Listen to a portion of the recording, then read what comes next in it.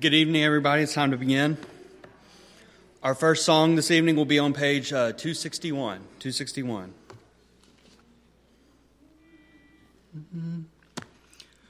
Come we that love the Lord, and let our joys be known. Join in a song of sweet accord. Join in a song of sweet accord. And thus surround the throne, and thus surround the throne. We're marching to Zion, beautiful, beautiful Zion. We're marching upward to Zion, the beautiful city of God. Let those refuse to sing who never knew our God, but children of the heavenly King. But children of the heavenly King may speak their joys abroad, may speak their joys abroad.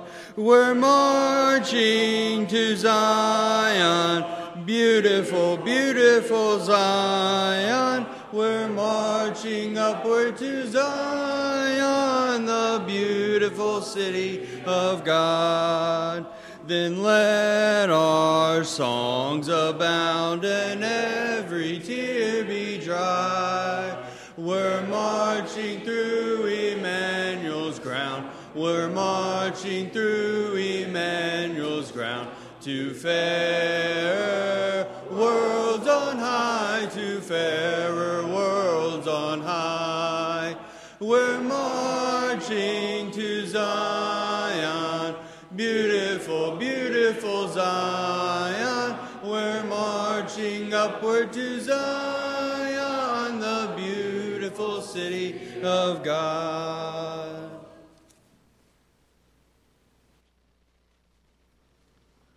Reading tonight will come from Romans chapter 8, verses 38 and 39 from the NIV. For I am convinced that neither death nor life, neither angels nor demons, neither the present nor the future, nor any powers, neither height nor depth, nor anything else in all creation will be able to separate us from the love of God that is in Christ Jesus our Lord.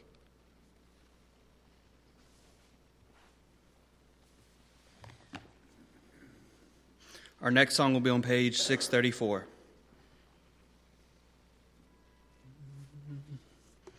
Looking to thee from day to day, trusting thy grace along the way, knowing that thou wilt safely keep all that is thine. Sure of thy soul redeeming love, sure of a crown of life above, singing thy praise I press along, Savior divine. Looking to thee, trusting thy grace, I am as happy as a true soldier can be, nearing my own heavenly place. Trusting my love, I press along, looking to thee.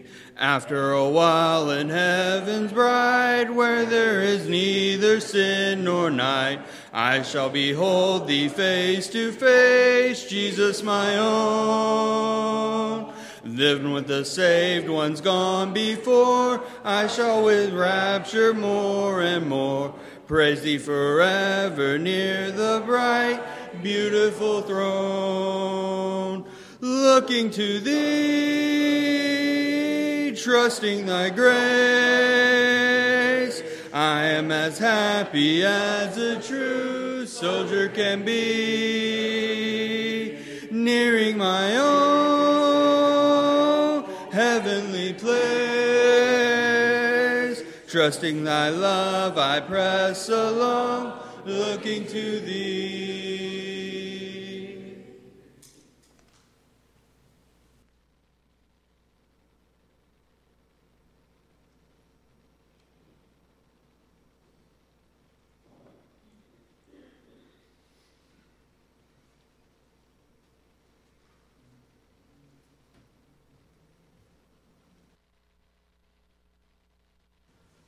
Let us pray.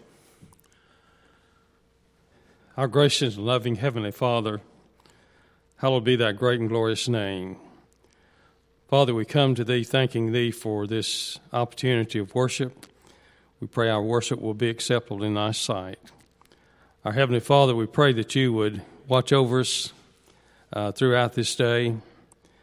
Father, we're mindful of those who are sick. We pray, Heavenly Father, that you would be with them and their families as they go through these trying times.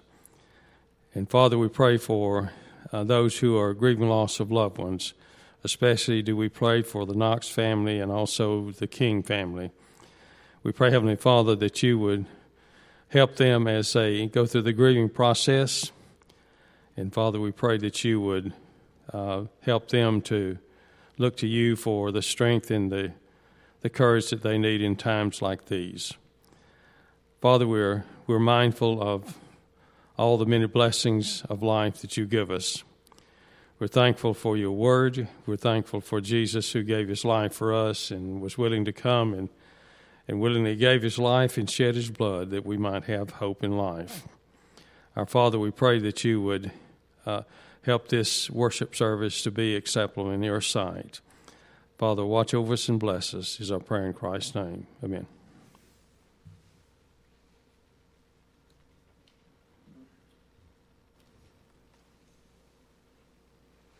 The invitation song tonight will be on page 368. Before that, we'll be singing on page 536. 536. And if you will, please stand.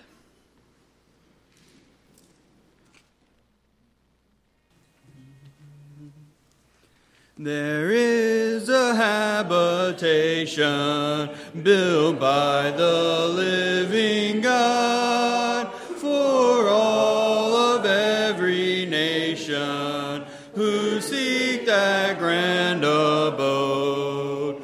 O Zion, Zion, I long thy gates to see. O Zion, Zion, when shall I dwell in thee? Within its pearly portals, angelic armies sing, with glorified immortals, the praises of its King. O Zion, Zion, I long thy gates to see. O Zion,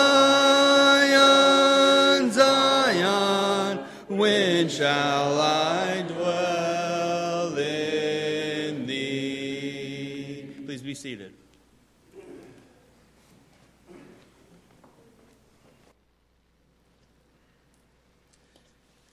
Appreciate all of you here tonight. I know we have several who are out at the area-wide Devo. I didn't get a count. I don't have my phone with me, so we have 28. That's great. 28. Thank you.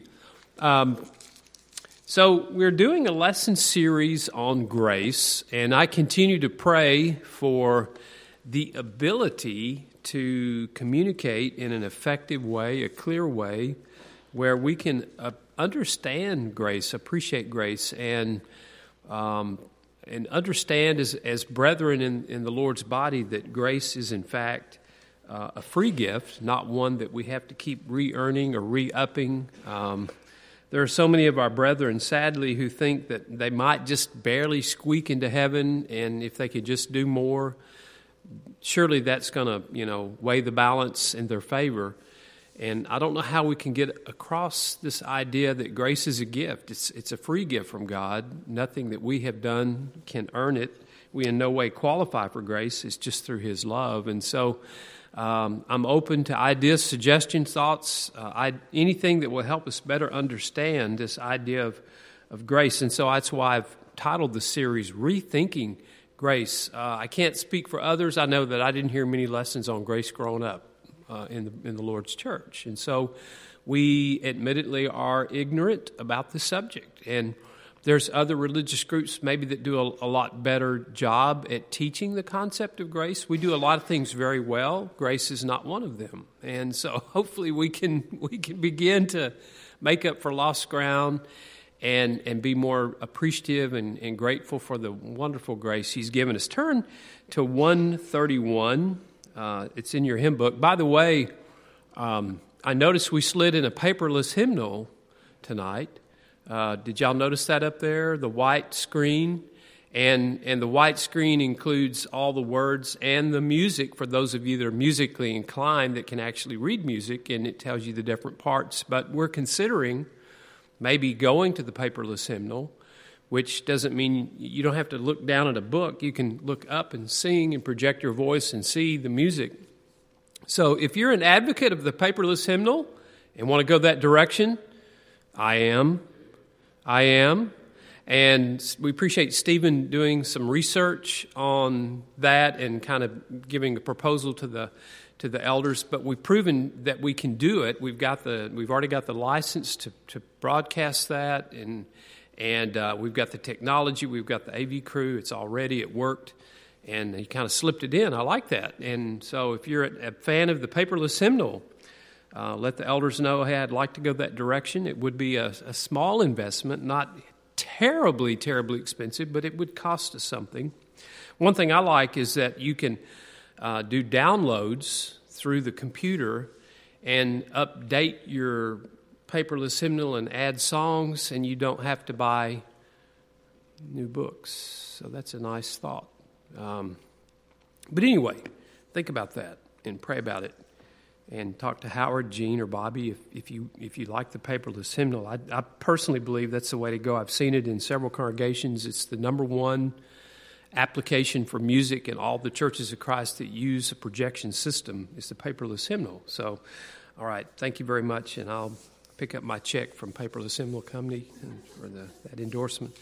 131, Grace Graded. All I want to do is look at stanza 3 as we introduce this concept of grace tonight. And thank you, Dale, for leading. And I said, you guys have to sing with the old people tonight. And they didn't go to the area wide because Dale was leading singing, but all of the three guys were together. So thank you for that song leading, Dale, and for y'all being here.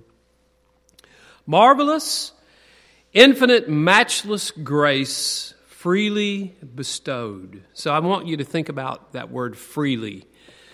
Grace is a gift, and because it is a gift, it's given to us free.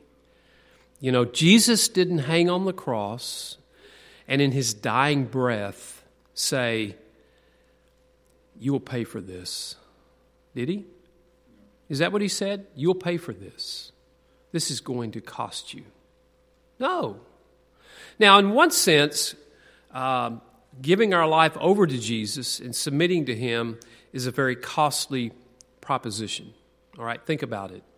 Jesus said, if you want to be my disciple, check into a 5-star hotel for a life of ease. Is that what he said?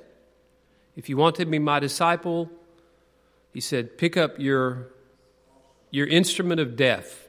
I want you to die with me. So if I were to say being a disciple will cost you nothing, I'd be lying. It costs you everything. Being a disciple of Jesus is horrifically expensive, but yet you're free to spend an eternity with the Lord. You know, it's kind of like the transmission commercial, pay me now or pay me later.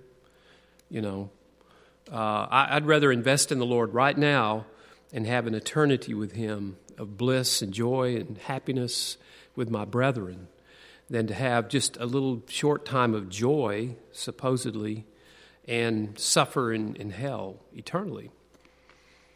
So marvelous, infinite, matchless grace freely. It's free. Grace is free. It's freely bestowed on all who believe.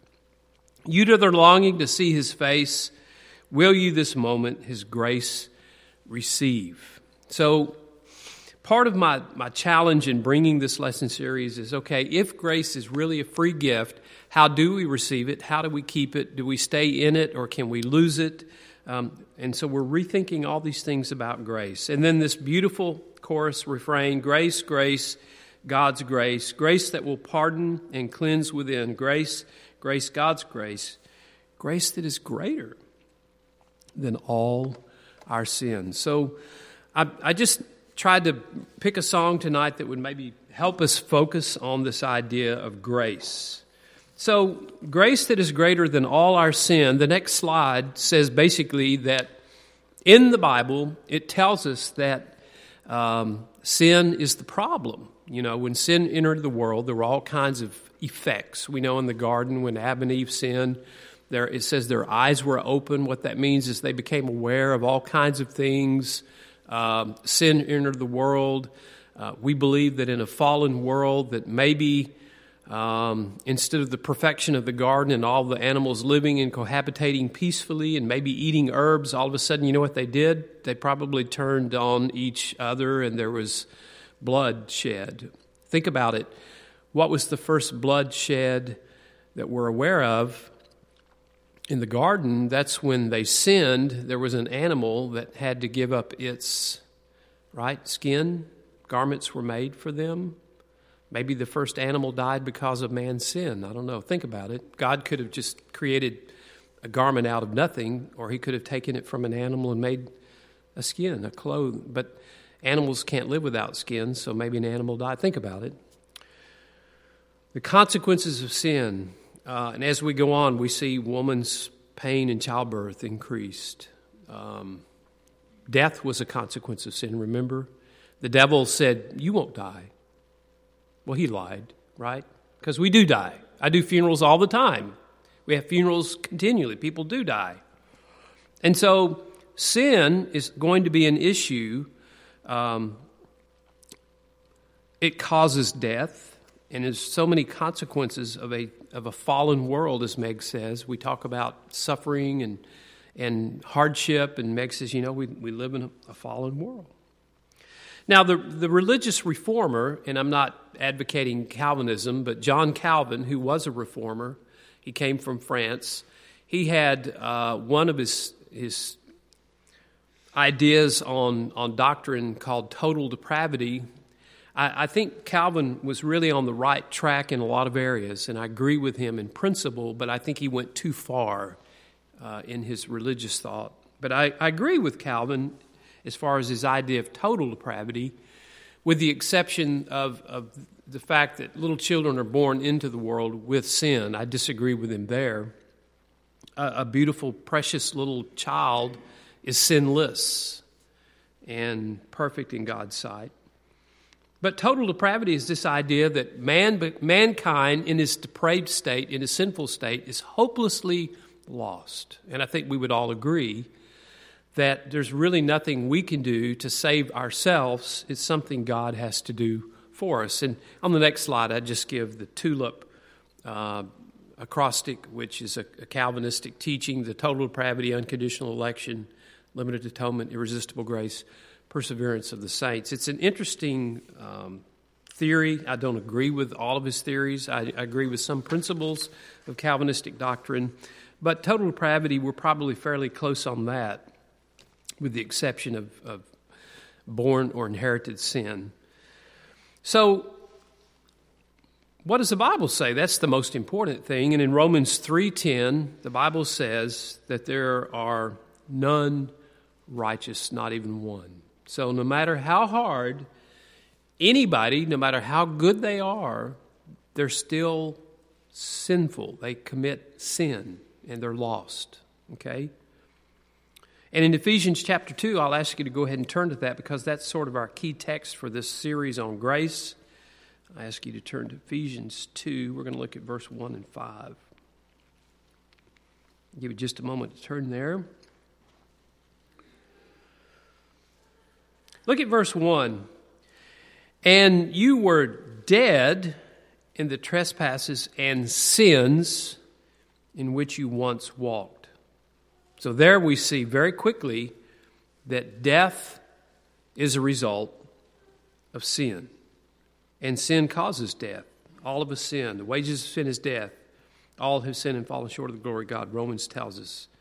Paul is setting this up in the beginning of Ephesians 2 by saying, all of us, myself included, have fallen short of God's perfection because of our sin. And the culprit here he talks about is the prince of the power of the air. We also know him as the devil or Satan. He's now at work in the sons of disobedience, in whom we all once lived in the passions of our flesh. So he's saying basically we all have come from a lost position. And if you drop down to verse 5, read that as well.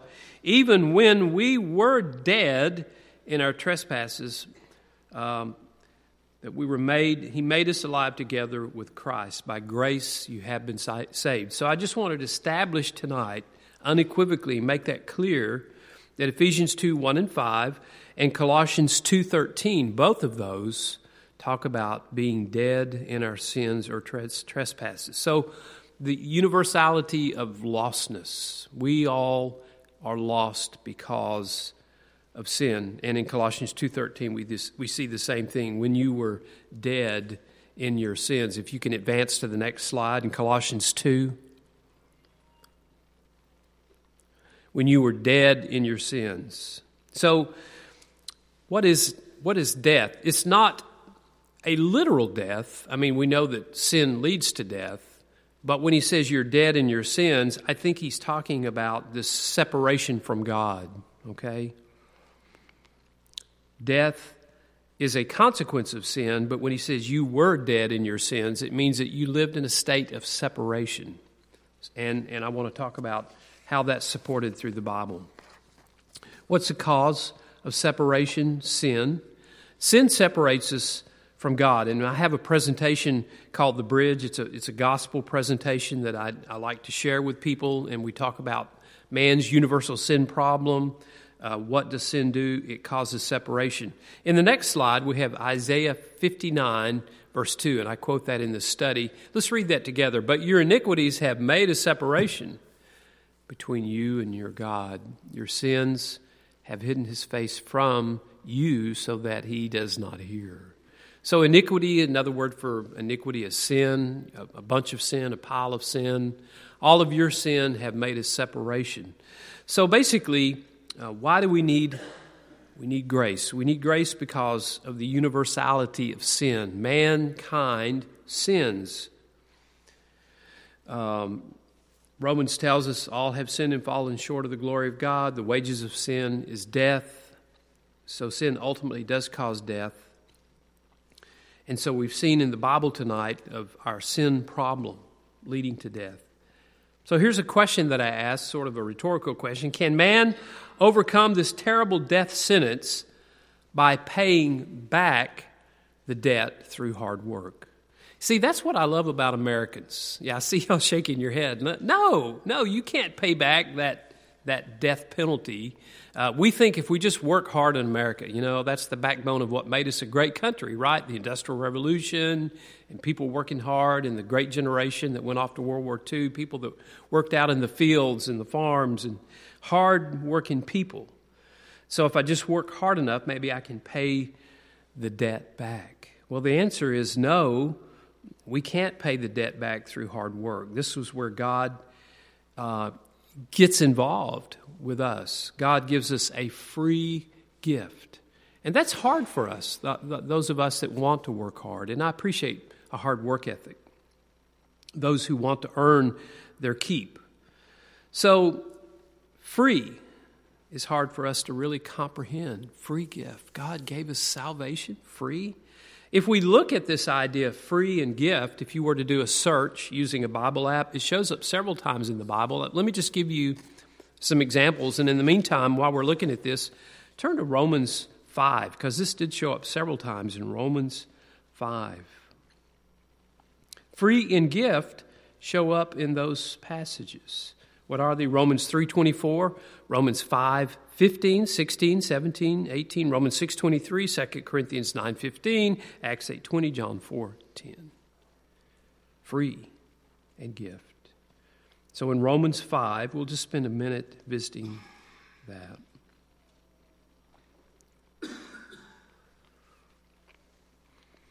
Let's drop down to verse 15.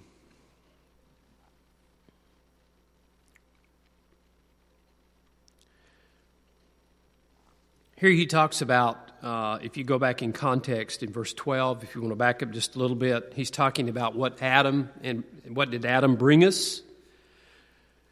Just as sin came into the world through one man, that is through Adam in the garden, that's where sin entered the process, and death through sin, so death spread to all men. So there's that, again, I kept using the phrase universality of sin. That's it right there. Where did it enter the world? The garden, through man's sin.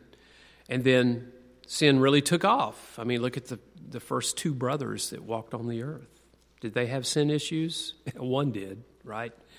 The Lord told Cain and Abel, he told Cain, he said, sin is crouching at your door. You don't let it be a master over you. But unfortunately, because of his jealousy that he felt when the Lord felt one gift or sacrifice more acceptable than the other, he killed his brother. For sin indeed was in the world, verse 13, before the law was given, but sin is not counted where there is no law.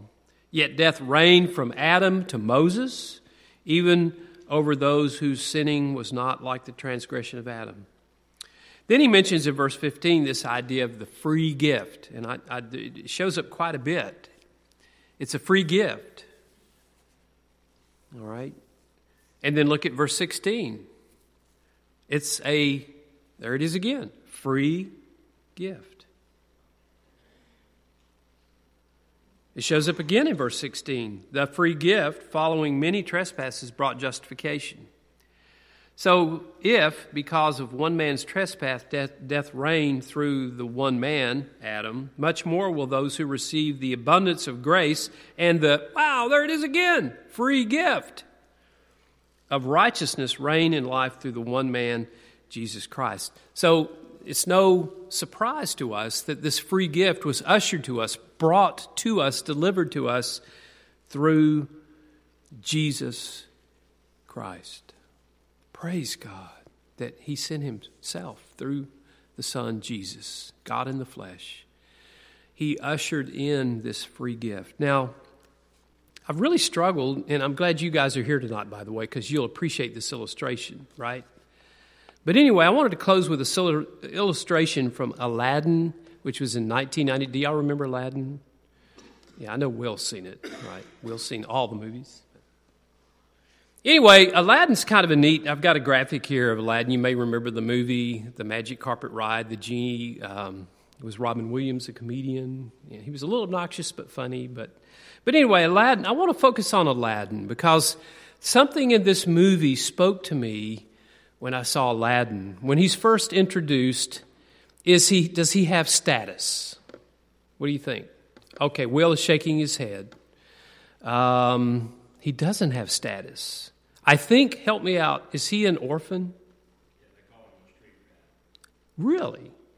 Okay. The street rat. How'd you like that title growing up? I was born into a middle-class home where we had lots of food to eat, and I went to public schools. I had dental care, good medical care, much unlike Aladdin, the orphaned street rat. Am I on track here? I think in order for him to eat, he had to steal. Is that correct? And he wasn't liked. Okay. Now, at this point, is he a good candidate for college? Probably not, right? Who wants a street rat that smells and steals and lives on the street? And, he learns to survive because there's nobody there really to care for him or reach out to him, right? He wasn't snatched up by one of these benevolent groups that have orphanages and said, let's rebuild your life. We can make you into something wonderful, right? Of course, we know in Aladdin, at least, he fell in love with didn't she conceal her identity? I think she did at first. And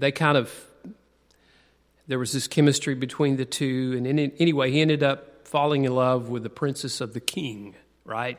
But the king's security detail knew about the street rat, and they didn't want anything to do with it. And there was another villain in the movie.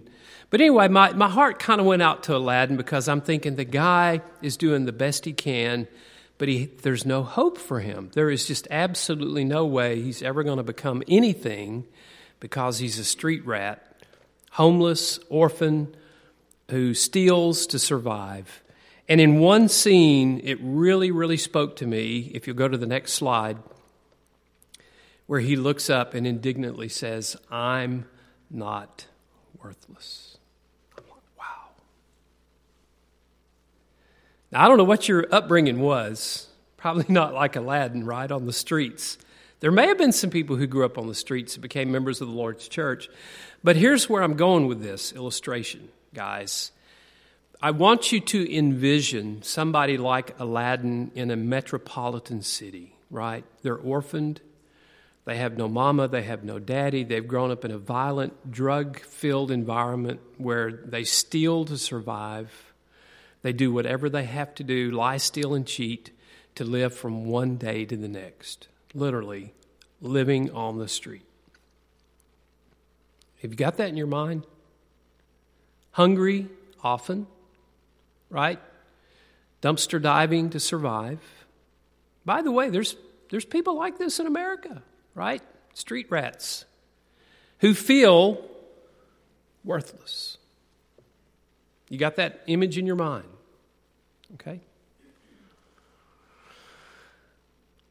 So,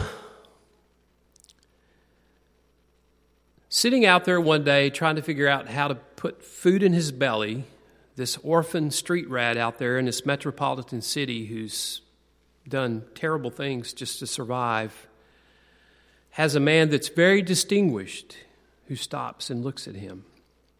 He can't avoid eye contact. He's looking at him. He's like, "You looking at me?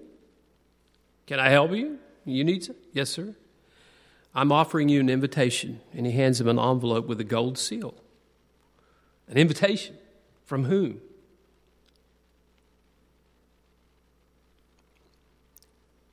The king. He wants you to come to the palace. Say what? He's inviting you to a meal. The palace, the king. Why me? I've been asked to invite you. The answer is, what? Are you coming or not? Would you like a meal at the palace by invitation of the king?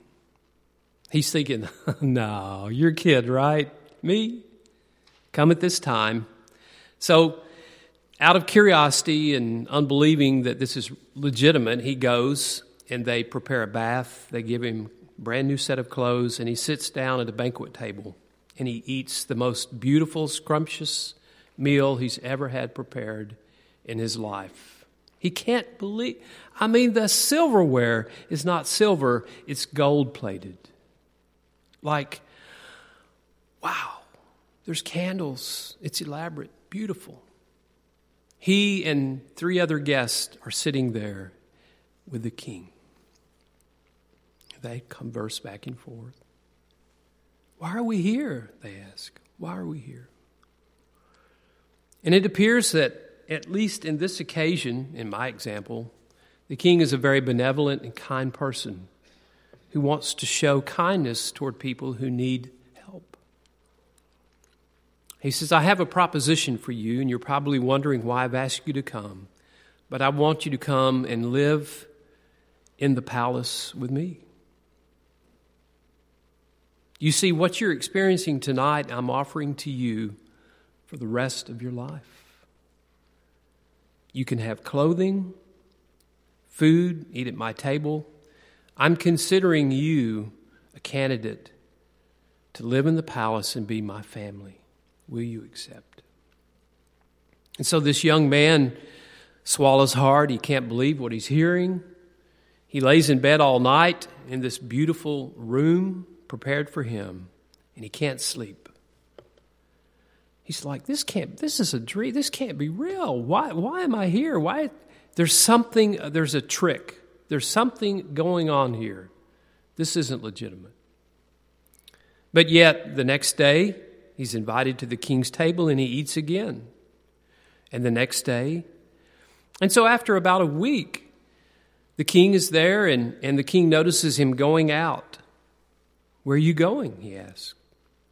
Well, I have a job.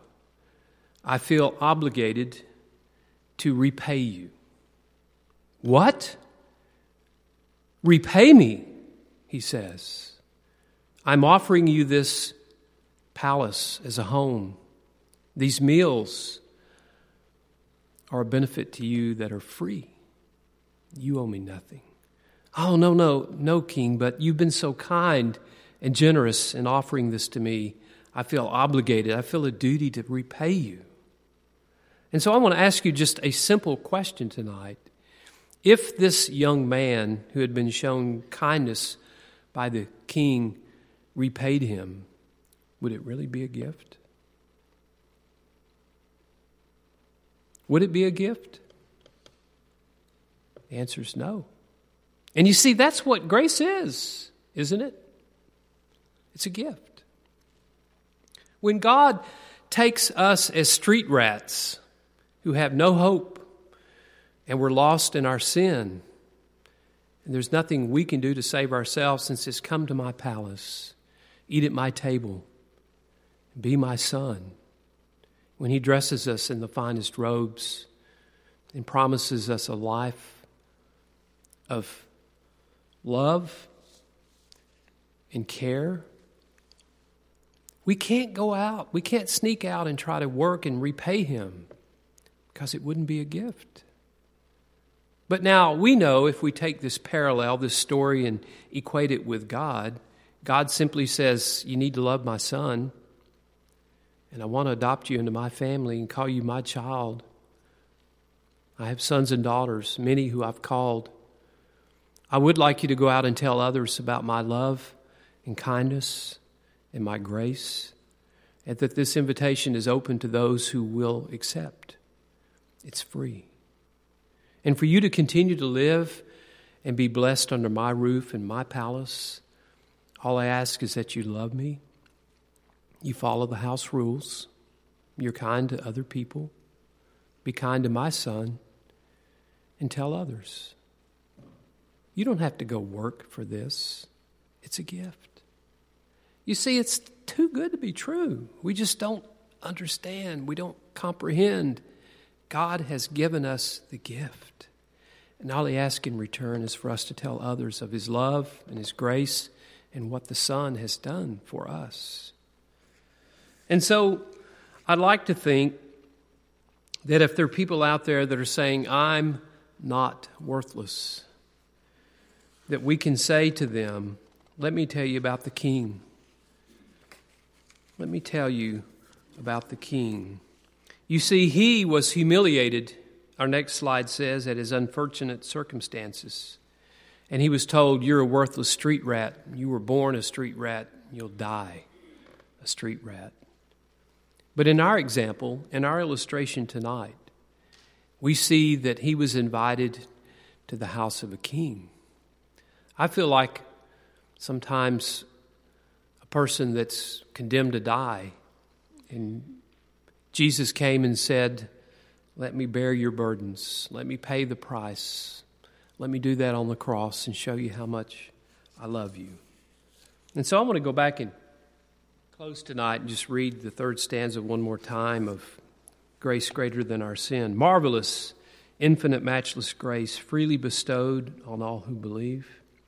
You that are longing to see his face, will you this moment his grace receive?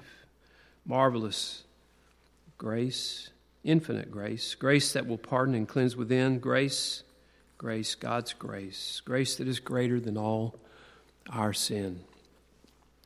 I hope this illustration, as silly as it is, makes sense, because we understand how absurd it would be for somebody that lives in the house of the king to try to go out and somehow get a job and pay the king back. A gift is not a gift if it has to be repaid, if it has to be earned. A gift is a gift, and we must enjoy it, appreciate it, and use it, and by all means, tell others, because that's what grace is. It is a free gift that removes our sin.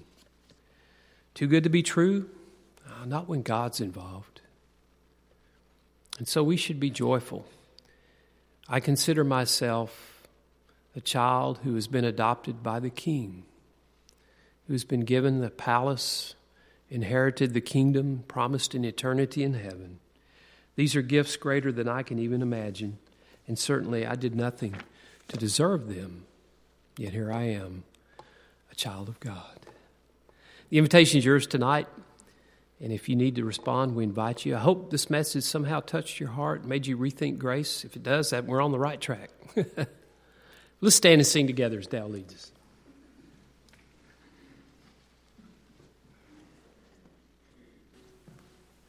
All to Jesus I surrender, all to Him I freely give. I will ever love and trust Him, in His presence daily give. I surrender all. I surrender all. All to Thee, my blessed Savior, I surrender all. All to Jesus I surrender. Lord, I give myself to Thee. Fill me with Thy love and power. Let Thy blessings fall on me. I surrender all. I surrender all. All to Thee, my blessed Savior, I surrender all. Right before we dismiss, I just wanted to say publicly thank you to Howard for organizing our men's retreat. I know the men that went on it really enjoyed it. Thank you. And I don't know if you've talked to these guys over here, but we got to do this again. Like Noah said, he's ready to go next weekend, but I told him maybe once a year, right? So, but thank you, Howard, for your organization. Brother Raby did a great job. And I think probably the thing that was most exciting to me was the quality and the quantity of our men's discussion. And it was so uplifting. And if you didn't go, I'm sorry, but we're going to have another one, right? Okay. So another retreat. And thank you, Howard. Appreciate your leadership. If you haven't partaken of the Lord's Supper, as we sing this last song, it's available in the back. Page 695.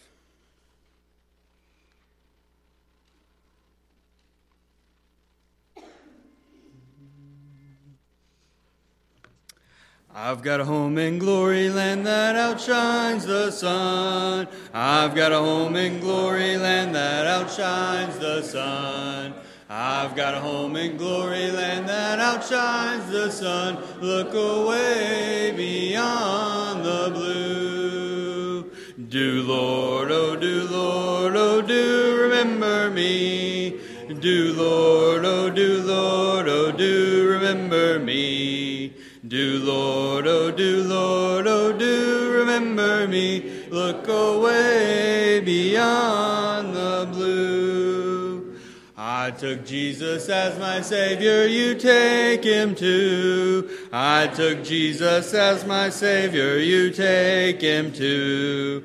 I took Jesus as my Savior, you take Him too. Look away beyond the blue. Do Lord, oh do Lord, oh do remember me.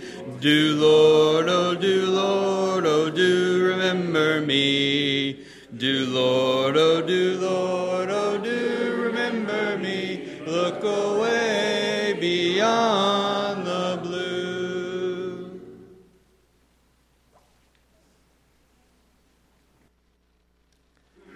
pray together. God, our Lord, our Father, we are so thankful, Father, that we can come to you, Father, that we can lay our wants before you, that we can give you thanks, Father, for all that you have created. We're so grateful, Father, for all that we have. Lord, we pray that you'll help us as we struggle at times, Father, to overcome those temptations that are set before us.